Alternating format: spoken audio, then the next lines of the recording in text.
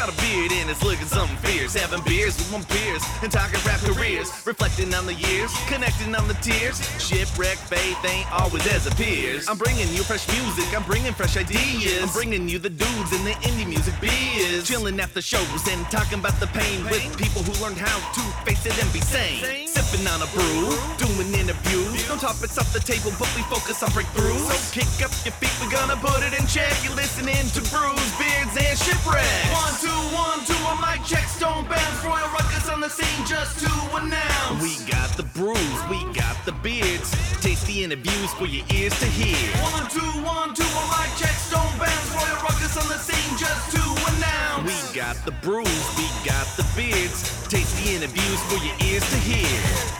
Welcome to this episode of Brews, Beards, and Shipwrecks. This is Jamie Bennett, also known as Chun Jay of Royal Ruckus. And I'm here with my good friend, Father Andrew Stephen Damick. Hello. How are you, Father Andrew? I'm exhausted, but good.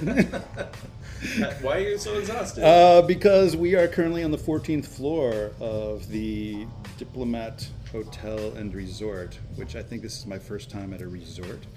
Nice. Because it's the very end of the Antiochian Orthodox Christian Archdiocese of North America National Convention.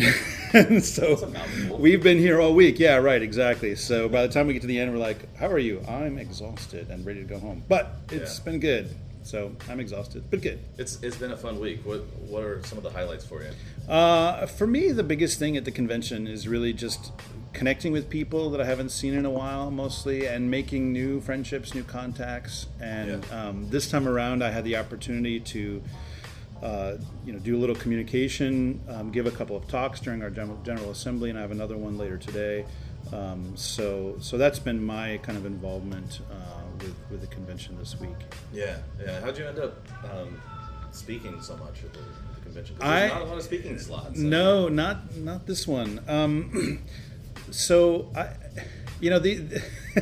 don't know actually, but I got asked. I think it was maybe a month and a half, 2 months ago. I got asked to do a talk for the young adult ministry that's meeting at this, and so I started working on that talk. And the talk itself, I'm actually giving that later today. The talk itself is about 45 minutes, and then hopefully some Q&A, and then. Literally last week, I got requested to do 2 short talks during our General Assembly, and so I kind of scrambled to put something together for that. And I'll be honest, especially the first time around, when they asked me to do it, I tried to refuse. Really? I actually said, I don't think I'm the guy. And I don't know how far my response filtered back, but what came back to me was, you're the guy. Yes. So you're going to be doing this, and so I started working on it. And actually, I probably shouldn't have complained too much because I'm actually really pleased with what I produced, and hopefully it'll be received well today, and we'll get some good conversation and stuff. So then, when last week I got that other phone call saying, "Hey, you're doing 2 more," I actually didn't try to refuse at that time. I just was a little incredulous, but then the voice on the other end of the phone said, "You can do this. You'll be fine." And then, sort of, look, you're going to do this, so you'll be fine. But no, thank God, it was good. And those, I already delivered those over the last couple of days, and they're received very well, I think. Some good engagement with the thoughts that I had to share. So, well, in a context like this, it's not like you had a lot of choice, though, right? I mean, it was put on your plate. And yeah, I mean, when especially for an Orthodox priest, when the bishop says this is what you're going to do, then that is the thing you're going to do. Yeah. So, in some ways, it's like being in the military. It's an order, so you do it. And honestly, I knew that's what I was signing up for when I was ordained. So it goes with the deal. That's great. So before we get too far into that, because not everybody listening to this necessarily knows what an Orthodox priest is and stuff, I have a $1 million question for you. Okay. What's your deal? What is my deal? My deal is that I am, first of all, an Orthodox Christian, meaning that I belong to the Orthodox Church, and I'm trying to, if possible, become a saint within that, which is what we're all supposed to be doing. High aspirations. Yeah, right. No, I mean, that is the aspiration we're all supposed to have in the Orthodox Church, is to try to become as holy as possible, because we love God and really want to be closer to Him, to be more intimate with Him, to be in communion with Him. So number one, I'm an Orthodox Christian, and number two, I am a husband. I've been married now for almost 14 years to my wife, Nicole. That's awesome. Congratulations. Thank you. Number three, I'm a father. I have 4 kids, ages 10 years to 4 months. A girl and 3 boys. That's great. And then after that, I am an Orthodox priest, which means my job is to help lead worship in the Orthodox Church, and I also happen to be a pastor, meaning that I'm assigned to a particular parish, and I'm in charge of that parish. Yeah. And then after that, then I also am an author and speaker. So that's kind of my deal in the order of my various roles. But I do very, very self-consciously put them in that order, because that's really the way I'm trying to live. I don't always succeed, but that's basically my deal. I'm glad you made a distinction too in your roles as pastor and priest, because sometimes I've encountered people outside of our faith who are confused about that. They're like, oh, wait, you have a priest, not a pastor? And no, actually, it's both and. So do you want to talk a little bit more? Yeah, right. So not all priests are pastors in the Orthodox Church. Generally, though, I think all pastors are priests, at least, or even be bishop, although not usually. Sure. So a priest, it's really actually my ordination is to the role of presbyter, which means elder. Priest is kind of a shorthand of sorts that grew up over time to be used also to refer to presbyters, with a lot of that wonderful Old Testament imagery of the priesthood kind of being imported. So a given church might actually have multiple priests, multiple presbyters potentially. Right. One of them is assigned as the actual pastor, so he's the guy that's actually in charge. Sure. So, that's my role. After I was first ordained, actually, I was a priest even while I was in seminary. So I wasn't in charge of anything other than completing my education. Exactly. That's kind of important. And then when I graduated, I was assigned as the assistant pastor at a large church in West Virginia, St. George Cathedral in Charleston. And so I wasn't the pastor. I was just the assistant pastor, which is a very different role, actually. And then I became pastor in 2009 of St. Paul Church in Emmaus, Pennsylvania. So pastor is a specific leadership role, with regards to a parish church, and then presbyter or priest refers to what the person is ordained for, and largely that's about leading worship. Although priests have other kinds of roles that they can do too, but standing at the altar and leading worship is what the priesthood is really about. So a pastor means you have it all together, and a priest means you do magic, right? No, no. Because I think that's a perception. Yeah, right. People think that. Yeah. I still remember there was a time, when, and I tell this story a lot, actually. I won't tell the whole thing, but there was one time that I was at a coffee house, and I went in wearing my cassock. I wear a long black, basically looks like a dress almost, most of the time. And so I would go to this one coffee house and wear my cassock. And actually the young woman behind the counter, the barista, asked me at one point, do you do exorcisms? And so for her, clearly there's something about the way I was dressed that just sort of conveyed I sort of command supernatural power in some way. That's not really exactly what the priesthood is. Sure. It's not about doing magic. But it's really about standing in front of the altar and calling upon God to do the real work, of making the transcendent God actually present in the moment and doing something. In the Divine Liturgy, it's about changing bread and wine into the body and blood of Jesus Christ. But that invocation, that calling upon, does lots of other things too. Forgiving sins, healing people, that's all of what's going on. So really it's about, calling on God, please come and do this now. Mm-hmm. God is free. I'm not a magician. I can't control him. That's an important. Yeah. That's the difference between magic really and the priesthood is. Magic is about sort of controlling elemental forces and making effects happen by doing the right thing. The priesthood isn't about that. It's really an invitation to God to come and fulfill the promises that he gave and said, okay, look, I'm going to do this when you do that. Yeah. So we're like, okay, well, we'll do that then, and please come do that, Lord. So that's the difference. We're not magicians. I can't make things happen. I remember the dean of my seminary one time told us, he said, those of you who are going to be ordained, you will not be given power. You're being given authority. God has power. You don't. Right. You don't have power. Right. There is no magical power in the hands of a priest. Yeah. Yeah. One of our theologians in the Orthodox Church, Father Alexander Schmemann, if I remember correctly, talks about the original calling of humanity as being priesthood. Yeah, right. Christ. Yeah, so everybody's a priest from the Orthodox point. And every baptized Christian is a priest from the Orthodox point of view. Okay. We call this the royal priesthood. Sure. And there's language like that in Scripture. Also, the notion of a holy nation. Yeah. So if we're all priests, then actually that means that we're all supposed to be offering up that sacrifice, that we're all supposed to be making that invocation, right? And so that's actually one of the reasons why it takes a little explanation to say, well, okay, yes, I am a priest, but actually all baptized Christians are priests. Right. What I am that actually makes me a little bit different is that I'm a presbyter. So I'm an elder among the whole royal priesthood. Sure. So my job is to stand at front and say, everybody this way. Right. Everybody come on this way.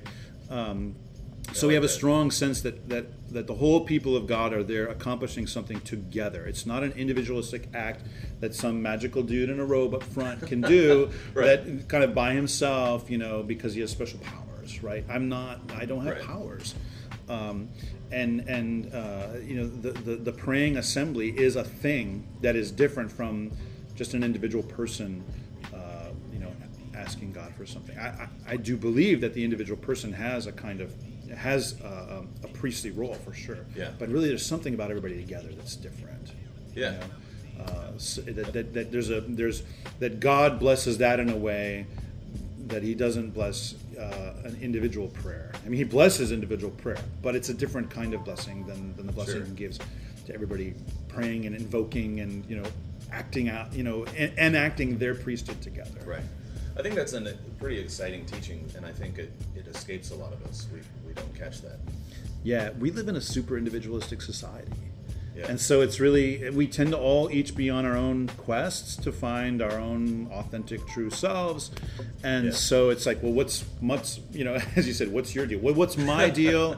What's my deal? What's my quest? What's my life about? And I think those are important questions, and we should ask them and try to figure out the answers. But at the same time, hopefully the answers are going to, in some ways at least, light upon the reality that my deal, my life, only makes sense actually in the light of all of these other lives, all these other roles. So like I listed off, I said, I'm an Orthodox Christian, I'm a husband, I'm a father, I'm a priest, I'm a pastor, I'm an author, I'm a speaker. Every single one of those tasks, if you will, is actually about a relationship. Okay, yeah. I say I'm an Orthodox Christian, that means I try to have a relationship with God. I'm Sure. a husband, I have a wife. I'm a father, I have kids. It goes on. So it really is about a role within a community. Yeah. It's not about an individual accomplishment or really even about my own grand quest to find myself. Or if it is about that quest, then it's finding myself in the community. Right. This is who I am among these people, within Right. this communal life. Can you comment on that? Let me give you a particular example from my own life. When I was converting to Orthodoxy, I was living about 80 to 100 miles, depending on which route you took from church. Wow. I was in Hawaii. It was beautiful. God is everywhere, and you see His handiwork everywhere. But I remember one of my friends going, "Wow, you drive all the way to Kona every week? Can't you just pray right now?" Yeah. And of course the answer is yes, I could pray right now. Yeah, of course. But what's the difference between that and this relational way of looking at things that you're talking about? Yeah, so, as human beings, we were created to be in communion with each other. God made us that way. And that gets expressed in all kinds of ways in human life. Like we have this drive to get married and have children. It's a drive. It's a very deep drive that actually can throw you careening off the edge of a cliff sometimes, and all kinds of stuff. Really, all kinds of crazy stuff. But we also have a drive to form friendships. You know, and this is so normal and kind of understood as being part of what it means to be human, that when someone cuts themselves off, that's regarded as off at the very least. Sure. And you know, and people suffer from loneliness, right? So that's part of what's going on, but it's really not just a kind of a social or a biological urge that I'm talking about. Yeah. But what that does is it actually feeds into the same things that those social desires also feed into or come from, which is that man is made to be in communion, that we're not really complete without each other. Now, that doesn't mean we want to become codependent, but we are interdependent. You know, codependent, of course, this is psychological language, but codependent is an unhealthy attachment where you need other people or another person so much that it really messes with you, you know, when they don't act in the way you want them to. Interdependent is a sense of there is a sort of a commerce between us, a give and take, a connection, a communion. And we together become something greater than we are individually. And even that individually, I'm actually not really whole. You know, so that's part of what's going on. And God created us this way. So when He instituted human worship, He instituted it as a communal act. So like in the Orthodox Church, I literally cannot do, you know, the prime and central worship service of our church is the Divine Liturgy. I may not do that alone. I can't, you know, and actually physically trying to make all those things happen is pretty impossible, actually. And, you know, that's by design. So there is something going on differently than when someone is by themselves. Now, if you're standing on the beach in Hawaii and, you know, the sun is rising and you're like, wow, I feel God here right now. Like, that's real. That's totally real. You know, you might well be having a kind of a divine experience on some level. But that is not the same thing as the church gathering together and invoking the Holy Spirit over bread and wine, asking God to make them into the body and blood of Christ, receiving them together, and that binding everybody together in that act of mystical communion. It's just not the same thing. It's not saying that standing on the beach and sort of having an emotional experience or even maybe some kind of divine experience, some kind of mystical whatever, is invalid or not real, but it's not the same thing. You know, so even sociologically, there's something to building a community around ritual and commonality, common beliefs, common focus. And having other people there actually kind of bears you up. You know, so I find it's actually easier for me to pray in that liturgical context with other people than it is for me to try to keep up a prayer rule on my own. It's easier because everybody else is sort of helping me. And I'm theoretically a religious professional. Like, I should really be really good at doing this on my own. I'm actually, you know, really it's a much bigger struggle. You know, so there is a power that God grants that comes of everyone doing something together, and it's primal, like it's deep down in our DNA, I think, you know. So it's who we are as humans. So you didn't become a priest overnight, obviously. Can you take me back to, you know, we were talking about Hawaii. Can you take me back to your childhood and the formative years that give me a little insight into little Father Andrew? Well, actually, I did go to Hawaii once. Yeah? I spent, I don't remember how long it was. We were there for just a couple of days. We were on our way to Guam. And it was our first trip out there, my whole family. My father, mother, my sister, my brother. I'm a middle child of 3. Yeah, exactly. Yes, with all that means. And my parents at the time were missionaries, evangelical Protestant missionaries, and we had just finished raising all the support that we needed from various churches who were giving monthly towards our livelihood. And so we were on our way to Guam, which is where we had been assigned. And there's a radio site there. My parents belonged to a missionary radio organization, so that's why we're going to Guam.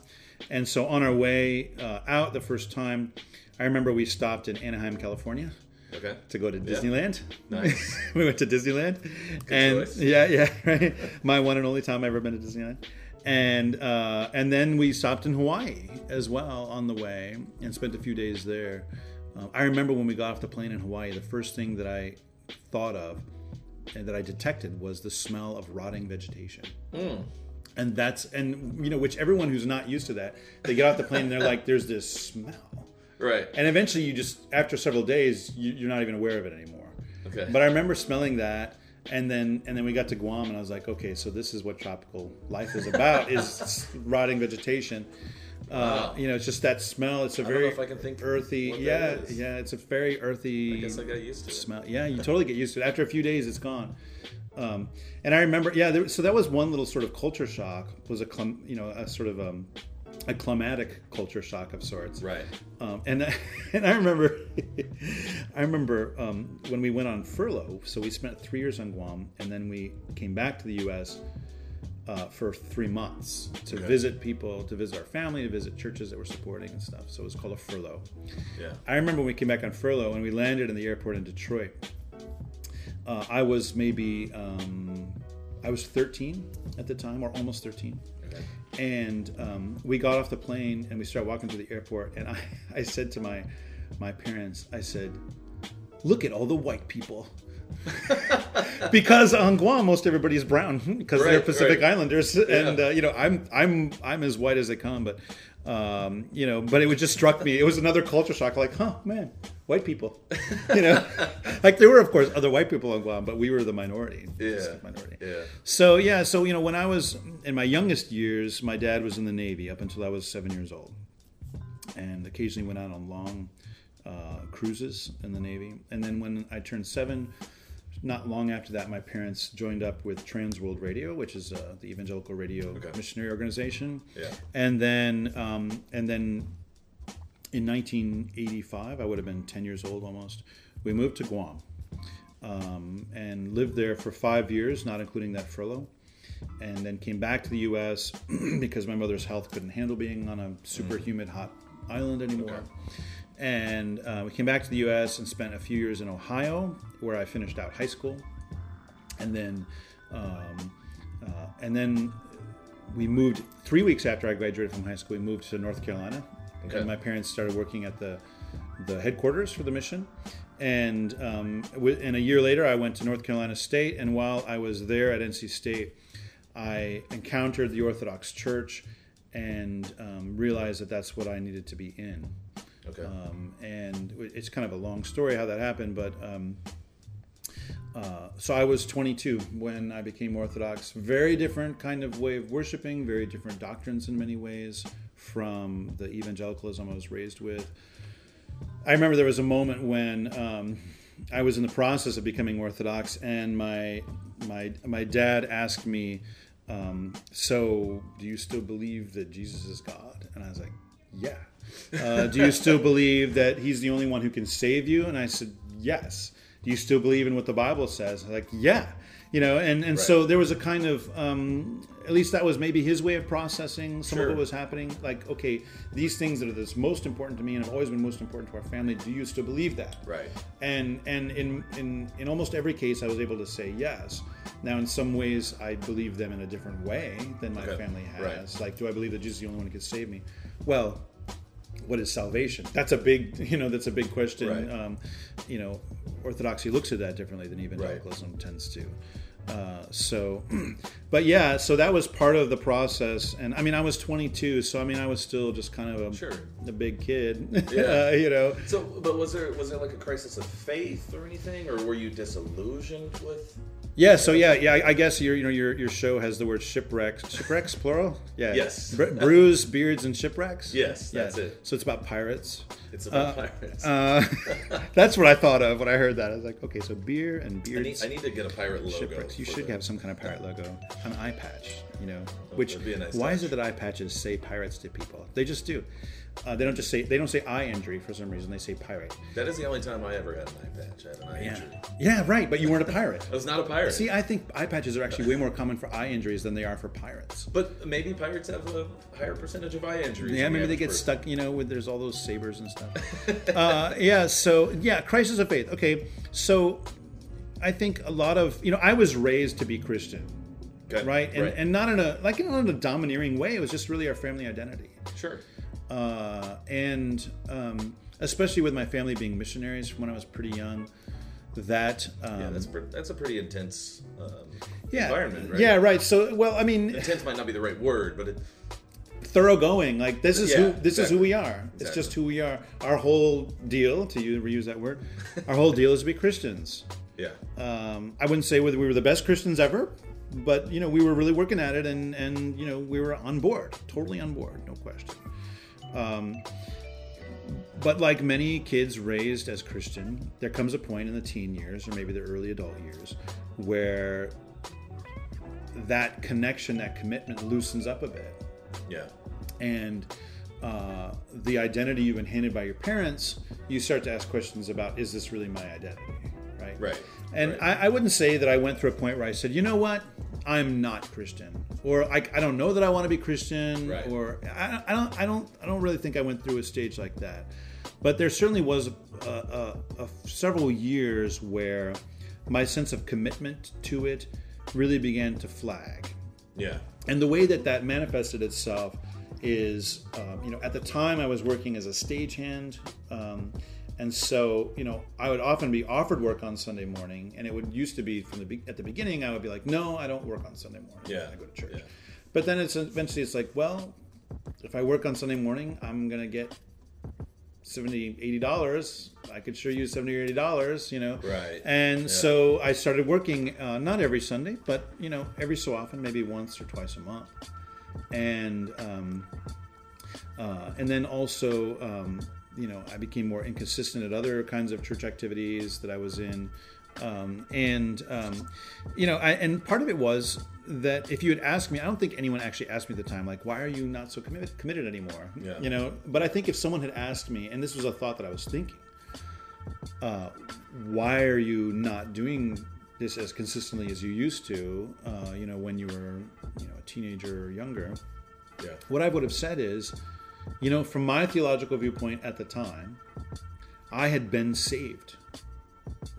Right. And in our theological world, we believed in what they call once saved, always saved, which means that when you make a decision, a true commitment to Jesus Christ, and to use the language of that world, ask Him into your heart. You know, ask Him to save you, to forgive you of your sins, to take you to heaven when you die. When that happens and it's done sincerely, then you pretty much have a guaranteed ticket to heaven. Right. To the good afterlife rather than the bad one. Right? Yeah. You know, rather than what Hamlet calls the other place. Right. You know, so I believed that, right? Well, that created an existential problem for me as I got older. Yeah. Like, just sort of having that assurance of I get to go to heaven when I die was not enough to motivate me to want to be continually involved in religious activity. Yeah, I can see that. That makes sense. Because the logic is like, well, it doesn't kind of really matter what I do from now on because I got my ticket. Right. You know, I don't... Like, okay, it's a good idea for me. Like, maybe I need to try to get some other people on board. You know, I need to recruit some Right. more to get recruitment offer. Yeah, right, exactly. So you know, there is this when salvation is a done deal, then what does Christian life look like? That's kind of a problem, Sure. right? You know, now there's, you know, certainly lots and lots of people who believe in that theology are good, consistent, solid churchgoers of and course, whatever, yeah. and they're really engaged, but you know, I was asking a question like, well, really, why should I be? And I remember there was one time I had a conversation with my mother kind of about this. And she actually said to me, she said, I don't need church. I imagine there was probably not a Sunday in her life, unless she was ill, Right. that she ever missed it. Right. Yeah. And that there was not a day that went by that she was not engaged in authentic, serious prayer with God, reading the scripture every day. Right.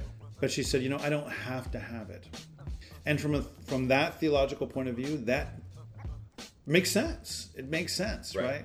Right. So I was kind of going through that, and I was essentially going through my I'm saved, so what now thing, because I had been saved from my point of view when I was a kid, little kid. Yeah. I had a moment, I remember very clearly actually, where I prayed, God save me, and I want to be a Christian. I want to go to heaven when I die. And so then the question of what do you do next, so I had that as a kind of existential crisis of faith. That was my shipwreck, so to speak, that actually then enabled me to be open to seeing something else, right? Yeah. And another side of what happened was that, I was raised going to kind of down-home, old-school Baptist and independent Bible churches where you come in, the pastor welcomes you, there might be announcements, you sing 3 songs, there's a 45-minute to an hour-long sermon, and then one more song and maybe an altar call. That's sort of the Baptist liturgy. That sounds exactly like how I grew up. Yeah, right. And usually that very last one was Just As I Am. That's what we Just had to do. As I Am, As which has like 12 or 1,000 verses or whatever it is, In our church, depending on the response, would determine how many verses we use. Yeah, right. Not enough people are coming up, so we better pray 6 more verses. Exactly. Yeah, right. So that's what I was raised with. But then, when I got into college, we moved into the beginnings of a mega church. Okay. And so this was in the early and mid 90s. Mega churches weren't quite as much of a thing at the time as they are now. They weren't as much of a, quite frankly, a sort of a spectacular experience as they are now. That's when my church discovered rock and roll. Yeah, right, exactly. Then we had the traditional service and so that's what a lot of the old school churches blended contemporary service. We never made the full mega church commitment. Yeah, a lot of the old school churches, that's what they do, and a lot of them are still kind of struggling like that. Early you have the traditional service, and then later the contemporary service. Right. I think the church I grew up in is still doing it that way. Oh, really? I believe so. Yeah, the sort of hybrid approach. And so, but we went to, it met in a high school auditorium. Okay. And this group had decided they're going to do the whole seeker-sensitive movement thing, and they actually created this sort of demographic model of a theoretical couple that lived in the area. This was the couple and their family that they were sort of aiming at, and so then they designed the whole church based around this sort of simulacrum couple. We lived in the Triangle area, the Research Triangle of North Carolina, and so actually they had a name for this couple. It was Triangle Tim and Tina. I love it. Triangle Tim and Tina, real thing. Oh yeah. I am not making this up. And so the kinds of things that Triangle Tim and Tina liked, the kinds of things that their kids were into, whatever. That was what this whole church was built around. Yeah. And so they were definitely doing the very contemporary style music up on a stage with microphones and lighting and all that kind of stuff. Well, at the same time, I was working as a stagehand. And I was doing concerts, especially in the summer. And I'm glad you brought that up because I want to talk about your time as a stagehand. Okay. But yeah. Set that aside over here. My other job where we're all black all the time. Still wearing the same clothes. Just have a big black dress to go with it.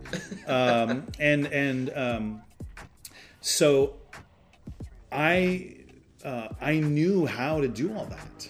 I knew how it worked. Right. And so there was actually a moment where I was in church on Sunday morning. The band was playing, the drums, the singing, the lights, all that kind of stuff. And I had a very distinct man behind the curtain moment. Like that scene in The Wizard of Oz where I think it's Toto. This is in the movie version.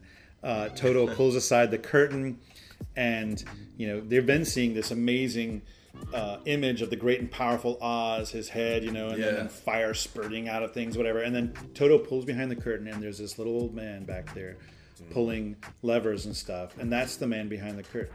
Yeah. And then the voice says, "Pay no attention to the man behind the curtain." Well, the problem is, I was the man behind the curtain. Yeah. I knew how to do that stuff. Yeah. And it struck me, I was like, you know what? This is actually really similar to the show that I put on in my job. And I mean, I never have doubted the sincerity of the people who are in that. Oh, of course. Like, I don't think they're trying to, like, they're not trying to put on something fake. But, you know, it's like knowing how the magic works on a certain level. And that I became sort of disillusioned, and which is kind of an interesting word. I mean, does it suggest I was illusioned before? Maybe, I don't know. I don't know. I will, you know, let the reader understand. So I was standing there, and actually I remember there was one point. The one point where it really came to a head was on a Sunday morning. Instead of the usual sort of contemporary Christian song, they suddenly started singing "Lean on Me," like "Lean on me when you're," you know, that song. Yeah. And I was like, "All right, okay." Yeah. I mean, it's a great sentiment, Sure. but like this has literally now become exactly like my job. Right. You know, it's all about conveying an emotion, having an emotional experience, you know. And so then that also kind of laid some of the groundwork for me to kind of go, you know, I'm just not sure about this.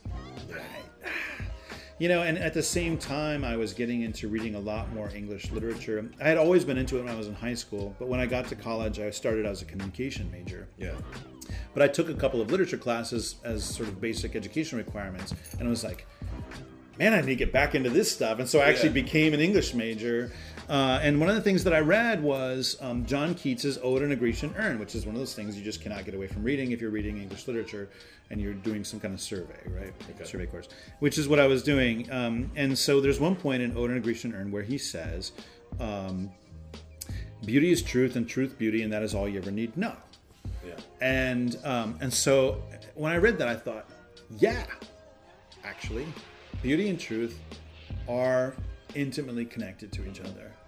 Yeah. So I believe the things that are being preached at my church on Sunday are true. But it's hard for me to see the worship I'm doing as beautiful. Like, it was fun. Right. It was a great experience. Yeah. But beautiful, like in the sense of a timeless, powerful, divine beauty? No, not really. Right.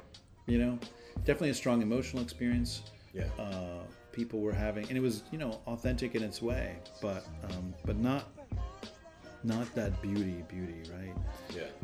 So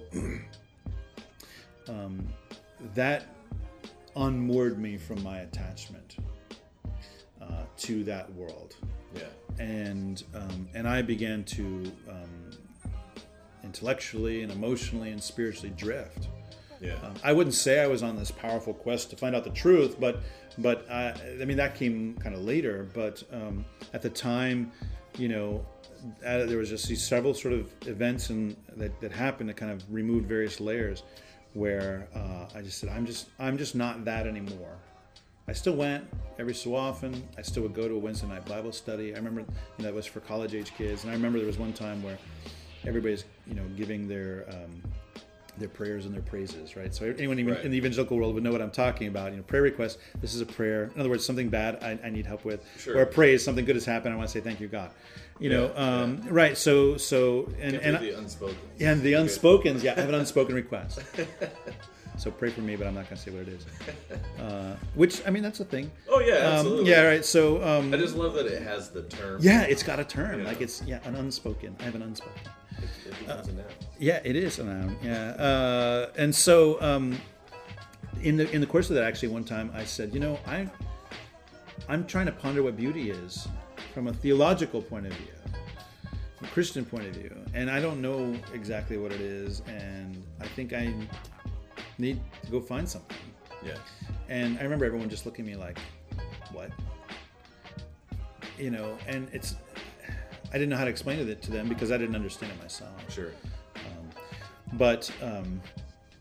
So that would be kind of my shipwreck in a sense. Hey, love boat, not you shipwreck. Hey, love boat, not you shipwreck.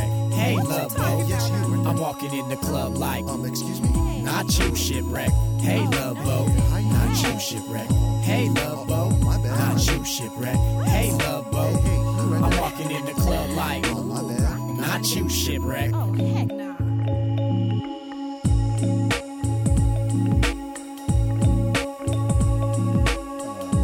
What drifted up to me in the middle of the waves was a friend of mine from my missionary kid days, who was a grad student at NC State at the time that I was an undergrad.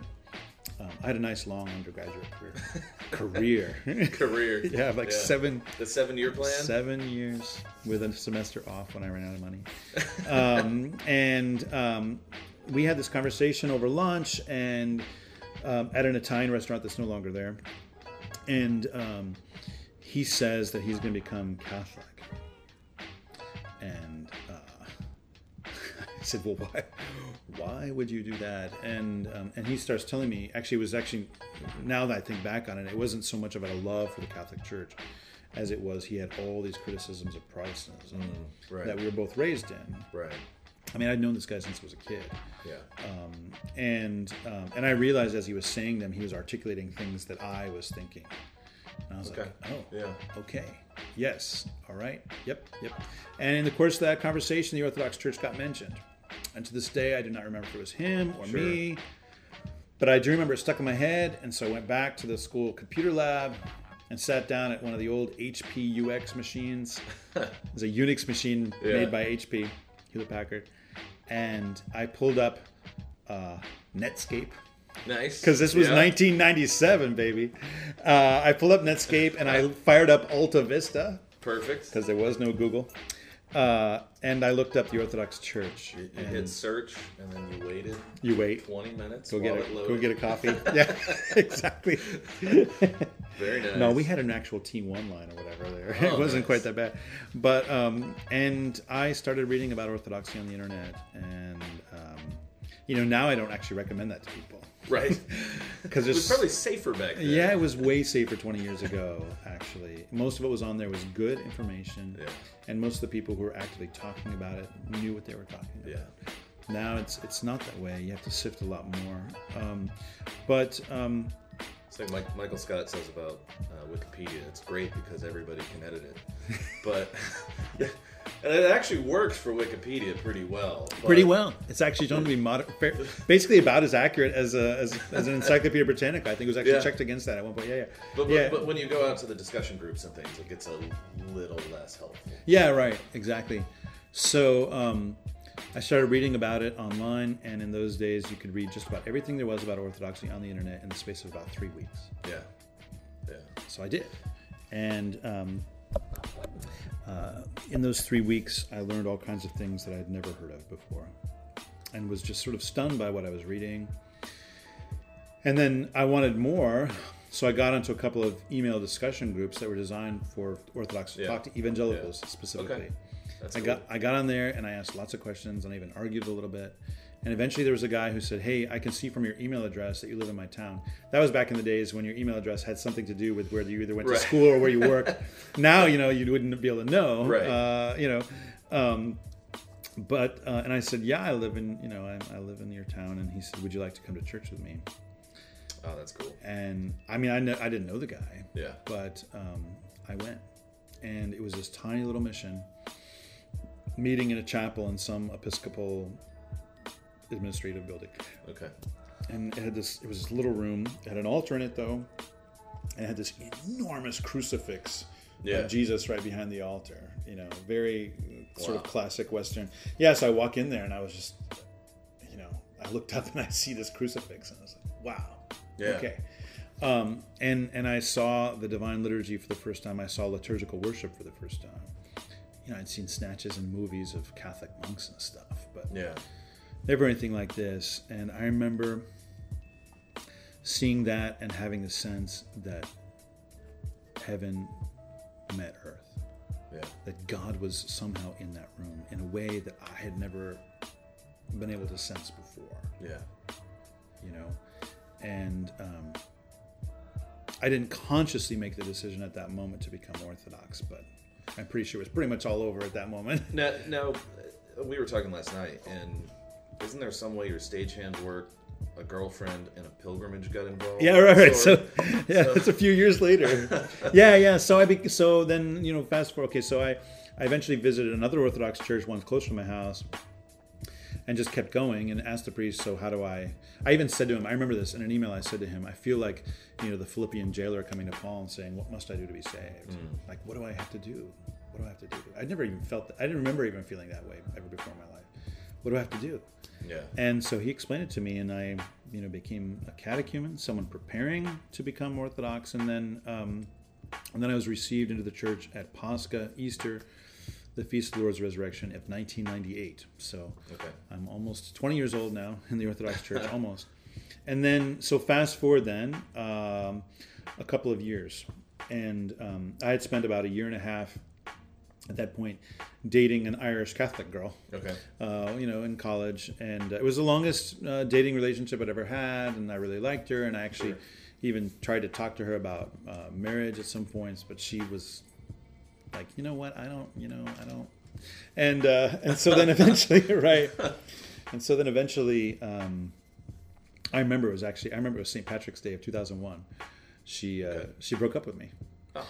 And which, looking back was actually a very good thing. Sure. But at the time I was like, no, like the end of what is it? Star Wars Episode 3, right? No, it was awful. I hated it. Is that a traditional date for Irish Catholics to? I don't know. Dump people? No, I don't think. Yeah, right. Yeah, we always dump people on St. Patrick's Day. No, but I remember it was St. Patrick's Day. She had been on some trip actually, and had come back, and I gave her like this little sort of icon pendant necklace, and literally she dumped me within an hour of that happening. And can I have the necklace back? Yeah, no, she did not, in fact, give it back, which is fine. And because what would I have done with that, right? Give it to another girl? Right, yeah. You gave this to another girl? That belonged to your girlfriend who broke up with you? Yeah. Recycling. Yeah, right. No, yeah, you don't recycle. It's just a bad scene. So she broke up with me, and I had spent months imagining us spending our lives together. Yeah. And but she apparently had not. Right. And so it was awful, and I was really super, super bummed and devastated by this. And I graduated then from college finally, after eons in school, a few months later, and I felt again adrift. I had been, by that point I had been seriously going to church Orthodox church for 3 years, 3.5 years. Yeah. And so I knew that I wanted to be Orthodox, and I even was thinking about potentially seminary and priesthood at the time. Okay. And that was probably part of what ultimately scared the girl off, because she wasn't Orthodox even, so she kind of knew, like, if I start riding this marriage train with this dude, right? Like, I have to change my religion, and I have to be the wife of a priest. And she was like, I'm just not that. And so, which is good. I mean, because she wasn't supposed to be that, or whatever. God has his path for her. And so, but what kind of saved me, and I discovered later, actually, just to give a little bit of context to this. Yeah.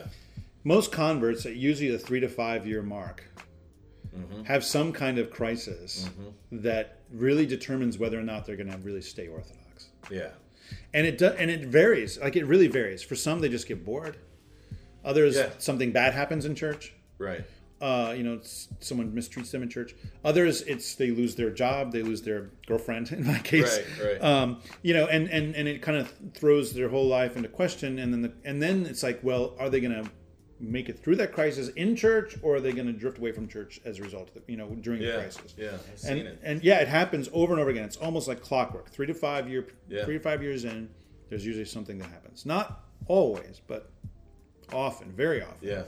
There's just something about human psychology, I think. Well, I took long enough to convert that I saw this happen with people that introduced me to Orthodoxy before I even converted. Yeah. So I witnessed the cycle as I was exploring. Like, hey, I thought you were in. Yeah, right, exactly. Like, wait, where are you going? Yeah, right. No, totally real. Actual thing. And so what saved me, actually, then, in the midst of my experience of that, was the graduation gift I got from my parents. Okay. They gave me a plane ticket, a round-trip plane ticket to London. And I don't mean London, Ontario either. I mean the London. And Such a great city. London, Ontario? No. Oh. Actually, I don't think I've been to that one. But I haven't either. London, England, London, United Kingdom. So I went that summer for 3.5 weeks. Nice. So almost a whole month. Yeah. And they basically said, look, we'll give you the ticket. You'll need to take care of the rest of your expenses. So I bought myself what was called a Brit Rail Pass, which was a train ticket that you could take, and and it was good for so many days worth of travel. So literally, you could travel as far as you could on the train system, anywhere you wanted, in a day, and that counted as one of your days. Yeah. So I don't remember how many days of travel I bought, and it was discounted because I was under 26 years old at the time. So they were trying to encourage youth tourism in the UK, so they discounted it. Nice. And then it also so happened that a friend of mine who was a professor, an English professor, always spent his summers in Notting Hill, which is one of the neighborhoods in London. Yeah.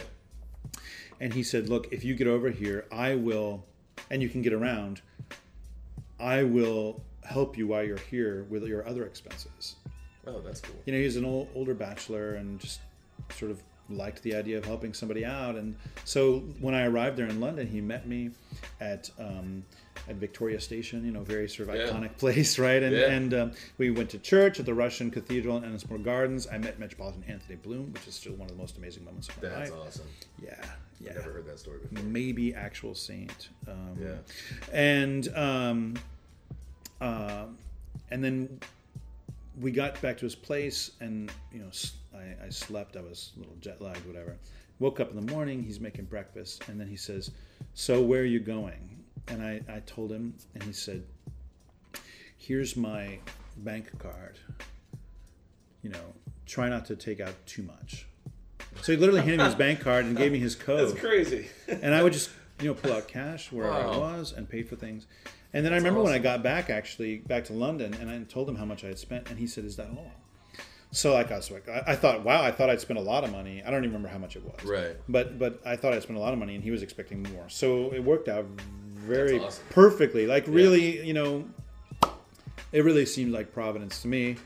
I spent 3.5 weeks in the UK visiting holy sites, mostly associated with Celtic and Anglo-Saxon saints. Yeah. I went to Scotland. I went to Ireland. I went to Northern England. I did some stuff in Southern England, stuff around London. I saw the Book of Kells in Dublin. I saw the Lindisfarne Gospels, which at the time was in London. I went to Iona. I went to Lindisfarne. I went to Culloden Moor, which is not a holy site, but is sort of where Scottish independence ended. I went to Urquhart Castle, where St. Columba converted the Pictish king up there, and I mean, I went to Westminster Abbey and venerated the tomb of St. Edward the Confessor. I venerated the tomb of the Venerable Bede. I venerated the tomb of St. Cuthbert, and St. Aidan and St. Oswald were actually all buried there too. So like it was incredible. Yeah. And I was traveling by myself. There were places that I went to where I stayed with someone that I knew from the internet. Yeah. But not everywhere. So most of the time, actually, that I was traveling, I was by myself. Yeah. And so, like, there was no one to talk to. I did strike up conversations with people that I met here and there, but largely speaking, I had to be quiet. And taking a month of mostly quiet. Yeah. That I didn't even think about any of that beforehand. I didn't even know that that's what it was going to be like. But that pilgrimage, it was the thing that actually solidified my life in the church, really, because I had to experience holiness in basically in silence. Yeah. It wasn't imposed on me. Like I wasn't told I wasn't allowed to talk, but literally most of the time I didn't have anybody to talk to. So I was, writing in my journal and, all that kind of stuff. But, I couldn't even turn to someone and say, dude, that is the grave of the Venerable Bede. There was no one to say that to. Yeah. I just walked up to it and had to be stunned. Yeah.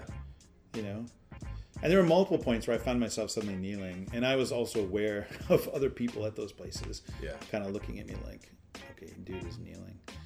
But whatever.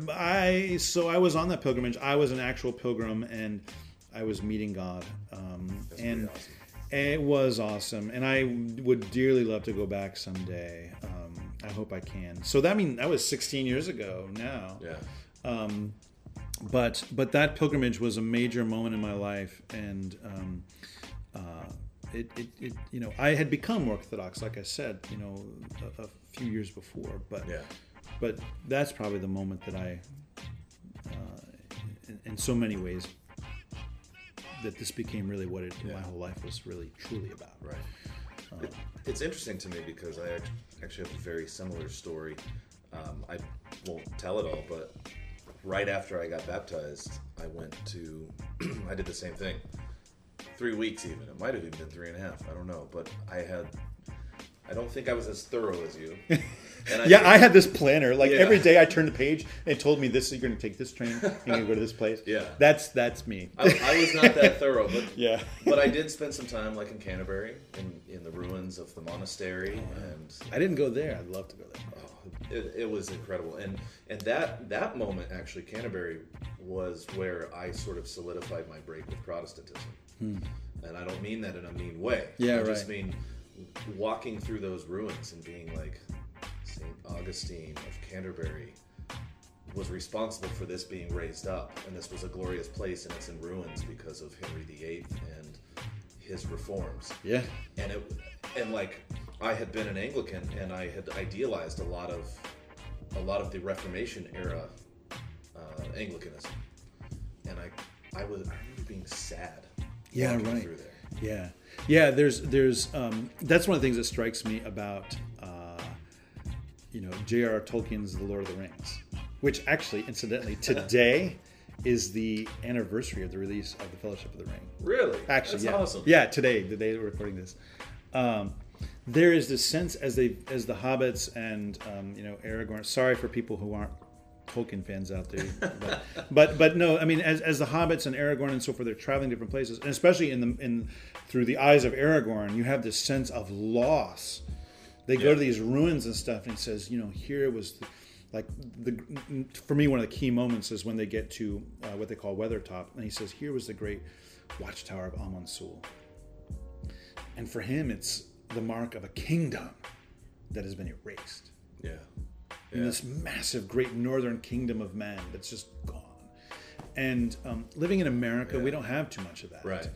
And I get actually sometimes, one of our common interests is Mormonism. Yeah. Mormonism kind of wants and reaches towards some of those ideas, of ancient Native American kingdoms, so to speak.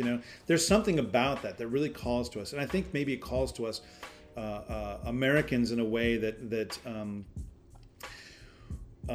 where we really want that in a way that people who live amongst those ruins maybe are less aware of, in some ways. Although Tolkien, of course, himself lived amongst that stuff, and he really highlights it for his countrymen.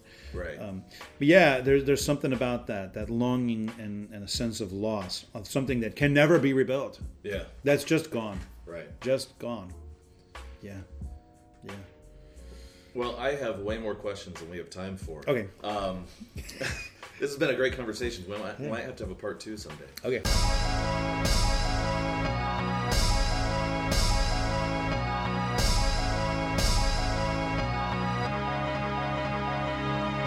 It took a lot to get here, a lot of long nights striving to survive and riding with dull lights. It's like a long flight, the destination's hard just warning ya. Thinking how'd I get here, I was just in California. It's especially hard to afford this life of wanderlust or moving.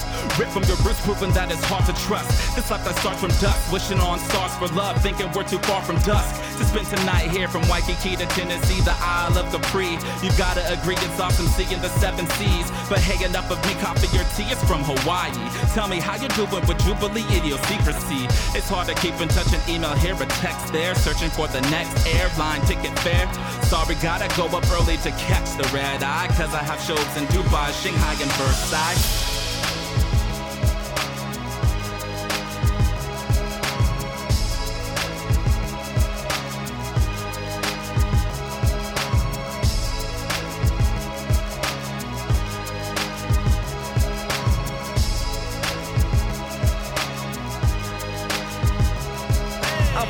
California in the Golden State. I stayed for a couple decades and I loved to skate. Played around with hip hop.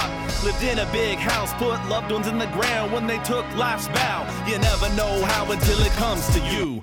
I moved to Tennessee when I was only 22. Made some mistakes, grew up a whole lot. Friends filled up my soul when life had knocked me to the ground. And then this teacher got taught. Biggest pain of my life, changed up my whole thought. Got me orthodox on the beaches of Hawaii. Can't let roadblocks get me crying out. Why me? Hit the East Coast, chase my dreams to Philly. Put my flip-flops on the shelf, that place was too chilly. Really meant only the best. I didn't do great, the whole event got me grown, but I still dropped the plate. Cleared the slate in that sunny state called Pascua, Florida. Reevaluating things, changing up the formula. All of these departures have taught me many things. More lessons ahead, more than ever I am listening.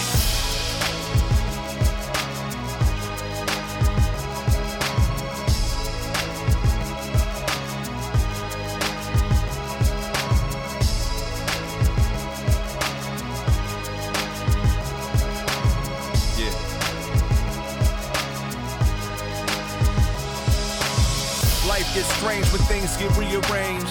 People change, the song remains the same. In the back of my brain, I hear you saying that you and me, we would never break the chains. I'm so much older, I'm not much wiser. Still on my grind, son, I still got that fire. Still out in Nashville, I'm still a little crazy. Still trying to figure out how Jesus gonna save me. From town to city, gutter to house of Diddy. It goes so quickly and sometimes it really hits me. I'm left behind with mine aside, nobody gets me. But I'm dropping dimes in my prime and doing just fine. So many people, things, and places. Spaces in between the things I've seen, I know what grace is. So I'll be seeing you when I be seeing you, my friend. We'll grab a brew or two and then we do it all again.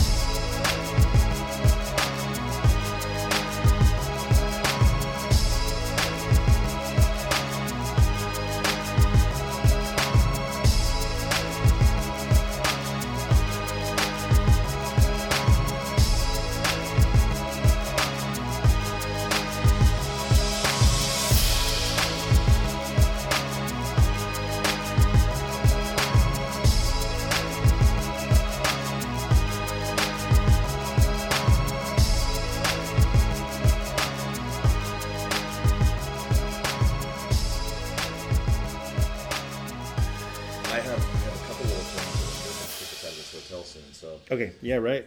Have a couple things I want to hit that are kind of fun.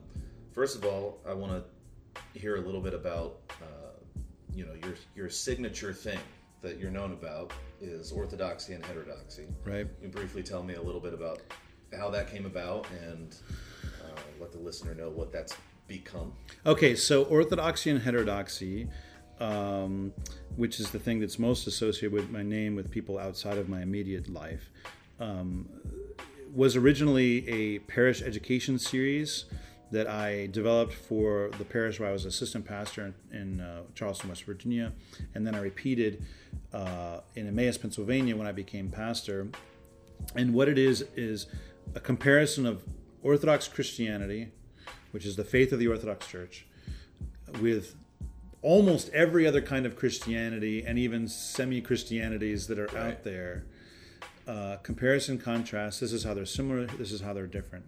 And there's a whole section on non-Christian religions like Islam and Judaism and Hinduism and Buddhism and so forth.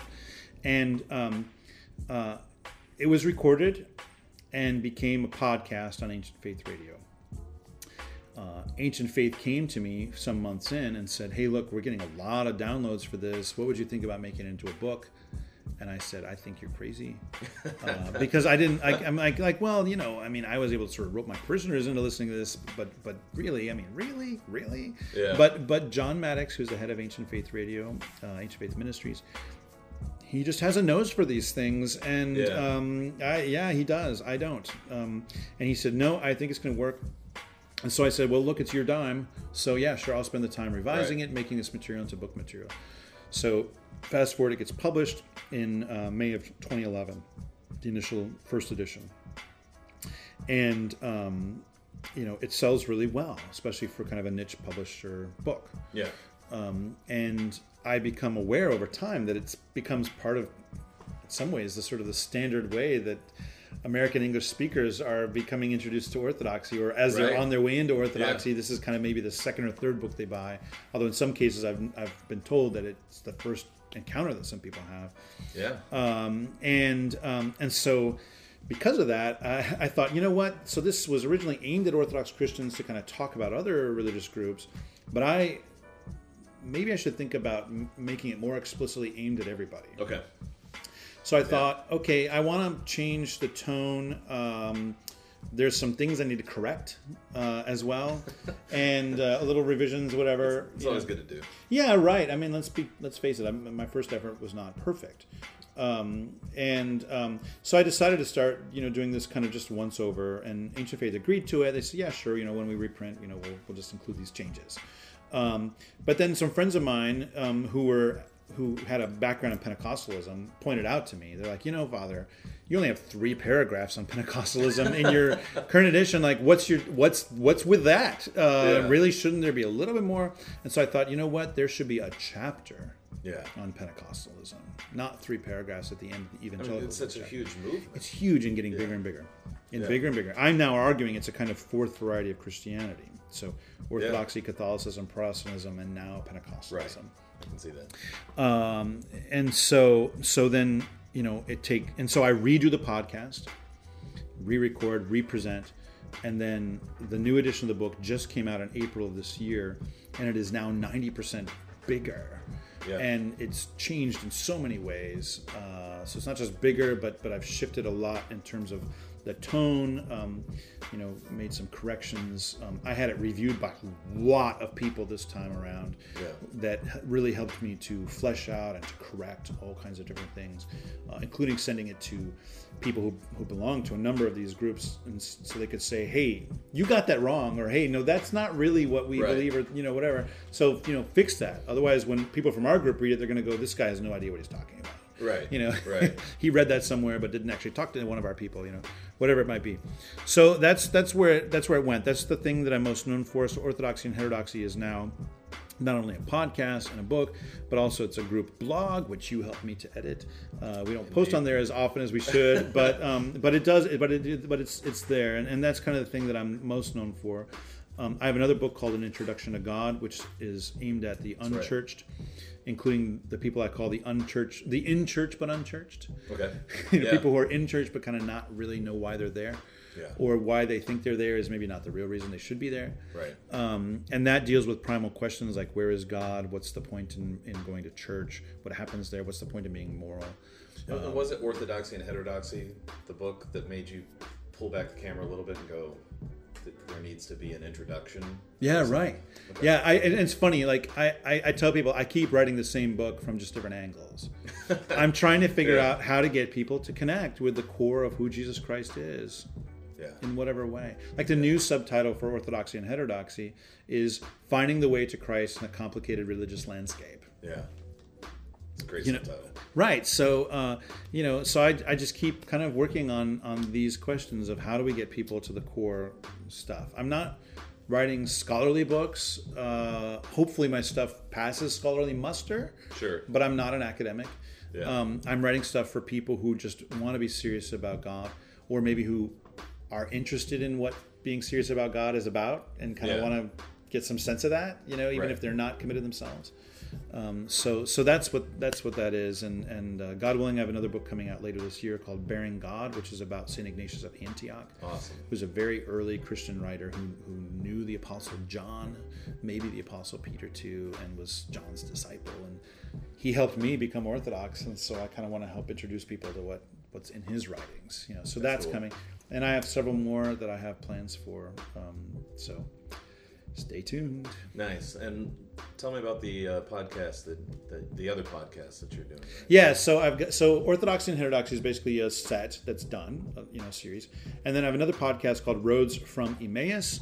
Emmaus, Pennsylvania is where I live, and it's mostly my Sunday sermons, but also occasionally when I give talks at places, the audio for that will get published in that. And then I have a new podcast that just started this year called The Areopagus. Areopagus. Areopagus. And that's a reference to the book of Acts, where St. Paul goes up on the Areopagus, Mars Hill, in Athens, Greece, and has this conversation with these philosophers and religious leaders, where he talks with them. He initially begins talking with them about how he sees this altar, quote, to the unknown God along the way, and then he uses that image to try to tell them about Jesus Christ, essentially. Okay.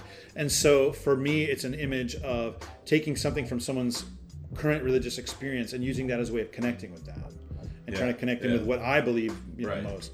And so the Areopagus is me and a Protestant pastor friend of mine named Michael Landsman, and we, we're both committed to our theological worlds, to our churches, and yet we are really good friends. Like, he's really one of my very closest friends. We hang out a lot, coffee, watch movies together, whatever.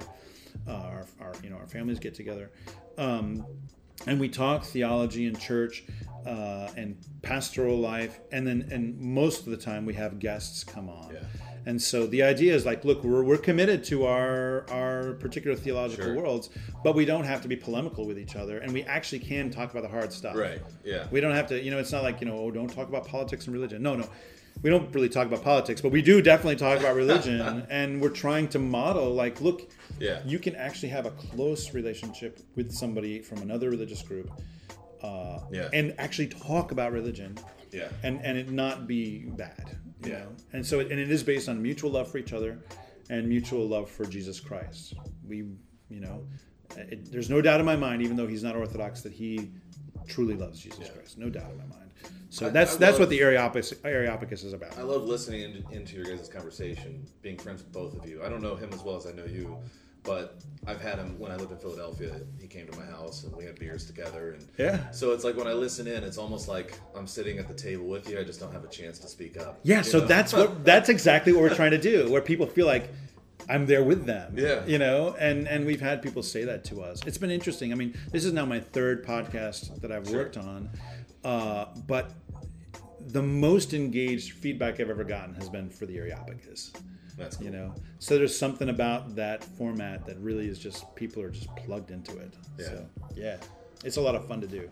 That's great. So are there any books you've recently read or a podcast perhaps you've listened to that a non-religious audience might find of interest, even if it is of religious content? Something you can recommend. So the thing that I'm kind of really especially exploring and into right now is a book called How Not to Be Secular by James K.A. Smith. And not is in parentheses, so you can also be read as how to be secular. Right. And what James Smith is doing is he's presenting the ideas of a philosopher named Charles Taylor, who wrote this 900-page book, which I haven't read yet, I'll admit that, called A Secular Age. And what Taylor does in the book is he essentially says secularity has gone through 3 stages, and most of the time we think we're in what he calls secular 2, but we're actually in secular 3. And I won't give away kind of what that means exactly, but the reason why I would recommend it even to non-religious audiences is because it's not saying, like, there's no kicker at the end saying, and so you need to become a Christian and invite Jesus into your heart. Like, it doesn't do that. It's really all about, like, here's the cultural moment we're actually in, and here's how we got there, and here's how we can understand what's really going on, despite the way that people talk rhetorically about what's going on. Right. So I think that's interesting. So even non-religious people can read it, and indeed, it's a book about how non-religion is a thing, even. How it's even a thing and became thinkable. So I'm all about the 30,000-foot view. Like, where are we really? What's going on? Right. So I think it's a good book to read, even if you're not Christian or not religious in any way. If you just want to understand our world. And James Smith's version, How Not to Be Secular, is not long, and it's it's written on a popular level. If you're not used to reading that kind of thing, you might occasionally need to look up a term or whatever. But it's not bad like that. You're not going to sit there and go, oh, I have no idea what this means. It's not that kind of work. My experience with his writing is he's brilliant, but he's able to communicate. Right. Yeah, he's a communicator. That's something I aspire to be. On a couple more quick questions. They're just on the lighter note. Okay. We've been sitting here sipping on something. What are we drinking? We're drinking coffee. We are drinking coffee. So there is so this is a brew. It does fit in. It does fit in with and we both have beards. And the reason I chose the word brews is I wanted it to be broader than beers. Oh, good. That's good. So All I right. wanted to make room for cider and coffee. Do you think pirates drink coffee? Probably. Probably just first thing in the morning. How do you prepare your coffee? Or drink it, I should drink say. coffee in many different ways, but most often we're looking at drip coffee with. I usually put stevia in there Okay. because I have a glycemic thing and I don't want sugar first thing in the morning, Right. and also milk, typically whole milk. But I often like to drink, Greek or Arabic or Turkish coffee, depending on the Yeah. kind of restaurant I'm in. I mean, it's That's a real essentially, winner, yeah, yeah. oh yeah, or Ethiopian coffee. If I'm with Ethiopians, Yeah. always an excellent choice. So I really like coffee in many, many ways, and I even do the corporate coffee thing at Starbucks. Sure. With the Yeah, big me too. blast of sugar and whipped cream and whatever. Yeah, I will admit to that. Sometimes after lunch, that's pretty much what I need. So It's funny, Royal Ruckus, years ago, we had a song called The Latte Show. And instead of the late show, the latte show. I actually Nice. wanted to call it the Latte Show. Yeah, the late show. Yeah, But the second latte got cut by the graphic designer. So we just called it the Latte Show. But the funny thing was, when I was just on tour, out of all the songs that could have been requested from ages ago, that was a song that kept coming up. People would be like, why didn't you play the Latte Show? Dang. So we're scrambling trying to find the instrumental so I can reintroduce it. And I need to redistribute the album. The album's available for free online, but I need to put it on iTunes and stuff. People will... I do like lattes. I do like lattes. I usually will have them put a shot of like almond or something like that in there. Yeah. I recommend, so for any of your listeners who are into espresso drinks, try this when you go. If you have to go to a decent coffee house, probably Starbucks can't do this for you. Get a latte. With obviously it comes with the steamed milk, and then put a shot of almond and a spoonful of honey in there. And tasty. yeah, it is. And I first had this at a coffee house called Madeline's in Saratoga Springs, New York, which is actually this gorgeous town that I used to live in when I was pretty young. And they called it the Honeybee. So Madeline's in Saratoga Springs introduced this drink to me. It's on the sweet side. But there's something about the flavor of the almond and the honey together in the steamed milk with the espresso. It's just a winner. That sounds awesome. Yep. Any beard care tips?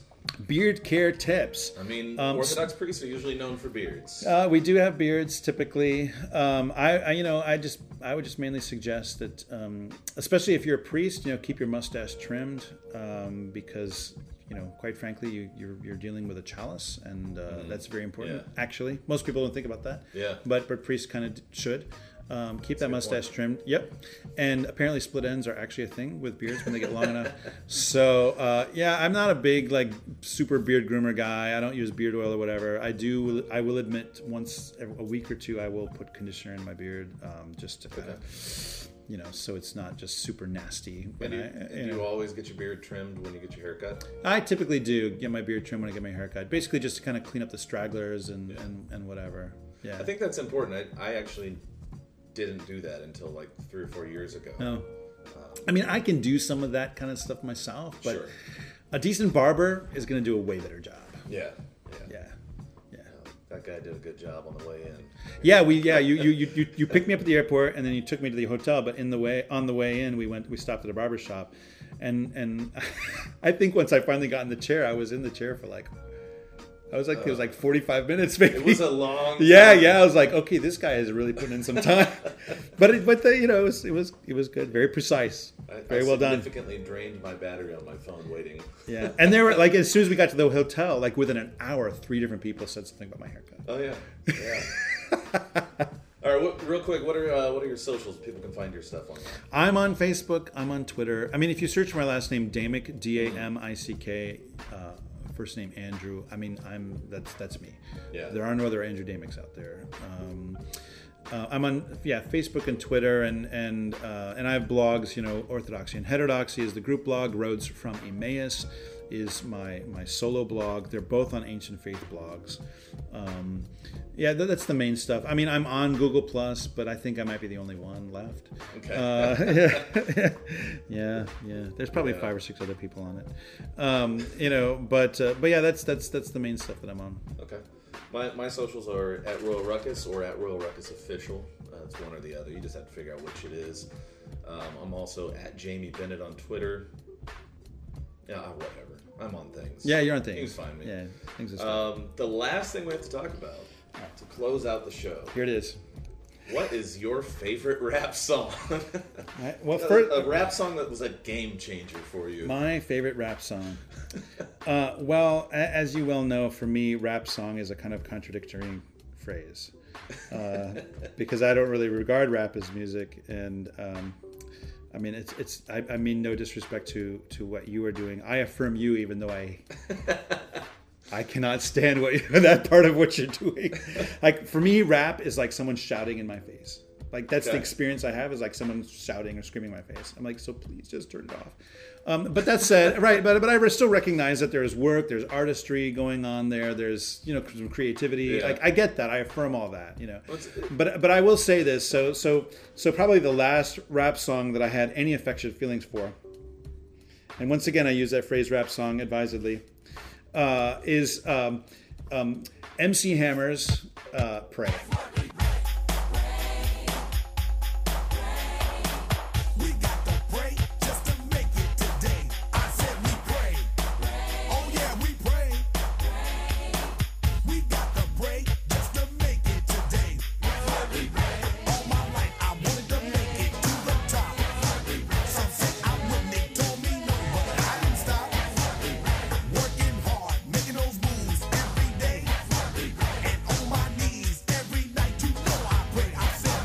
Really? And, yeah, right, exactly. You got to pray just to make it today, right? And so, like, I can't say I like it, right, or ever liked it, but I heard that and I just thought, well, that's great. He's telling people to pray. You can't make it without prayer. Like, okay, I can affirm that, and of course, MC Hammer now is the Reverend Stanley Burroughs. Yes, he's some kind of jive preacher or whatever now, and so he left all that behind, and maybe someday you will too, James. I'm just kidding. Just kidding. Just putting that out there. Yeah, my relationship with rap has never largely been a positive one, but that's okay. I'm not on a quest to destroy it or whatever. Well, you were gracious last night when I turned on 8 Mile on television, and oh yeah, I was like, oh, is that Eminem? Yeah, and you're like, wow, good identification there, Father. I was like, I know things. I do know some things. Well, and the battle rap scene came on, which probably only reinforced the idea of screaming in each other's faces. Yeah, because they're literally screaming in each other's faces. They're literally sitting there insulting each other in rhythmic rhyme. I was like, okay, well, that's pretty much clearly what I thought this was. Yeah. Well, I have to say, though, I thought if you were going to come up with a rap song, you were going to pull out something by Weird Al. Oh, because I know how much you love Weird Al. Wow. The thing is, when I think of Weird Al, I don't think of rap. I think of polka. Well, see, I was fully prepared to do like Amish Paradise or something. Yeah. Or White and Nerdy, but White and Nerdy. Yeah, that's an amazing song, actually. And I would even go so far as to call it a song. But yeah, I love White and Nerdy. I love Weird Al. I mean, there's just so much to love there. Yeah. Well, which one should we close on? Pray or White and Nerdy? Let's do White and Nerdy, because I think both of us pretty much are white and nerdy. All right, that works. Well, thank you for listening to this episode of Brews, Beards, and Podcasts. I am Jamie Bennett. And Shipwrecks. Oh, did I say Brews, Beards, and Podcasts? Yeah, it was like it's a Freudian slip or whatever, because it is a podcast. Wow. Yeah. And Shipwrecks. Yeah. Pirates. I really struggle with remembering the name of my podcast. Yeah, well, it's new. Yeah, it's new. It's new. It's new. We have people who can't pronounce Areopagus. Yeah, I can't spell it apparently. Yeah, right. Yeah, there is an option at the end, US or OS, depending whether you're going to go more Latin or Greek. We spell it with a US because that's what most people are used to saying. So, yeah. Well, I'm here with Father Andrew Stephen Damick, and this is Jamie Bennett. Thank you for listening in, and we are going to roll out with White and Nerdy.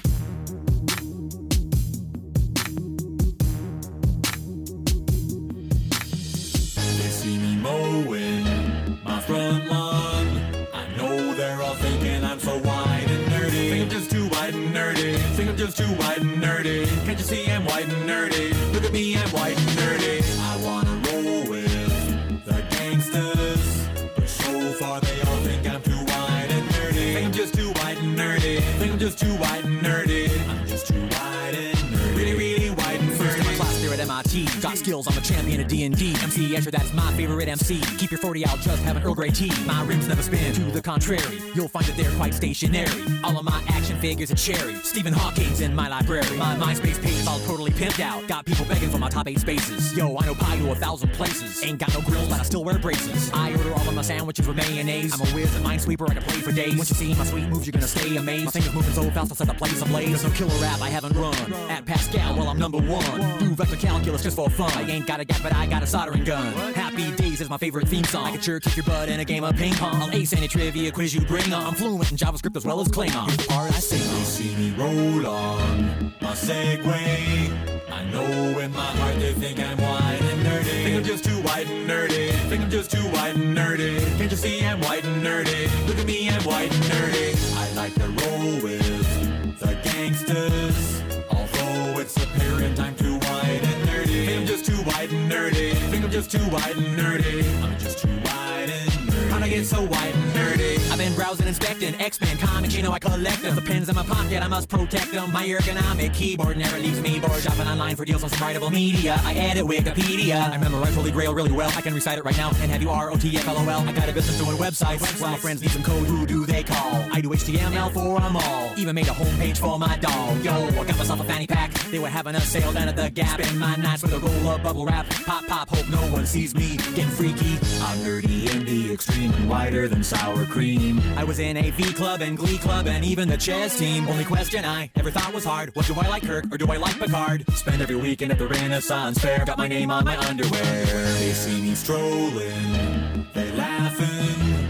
and rolling their eyes cause I'm so white and nerdy. Just because I'm white and nerdy. Just because I'm white and nerdy. All because I'm white and nerdy. Holy cow, I'm white and nerdy. I wanna bowl with the gangsters, but oh well, it's obvious I'm white and nerdy. Think I'm just too white and nerdy. Think I'm just too white and nerdy. I'm just too white and nerdy. Look at me, I'm white and nerdy.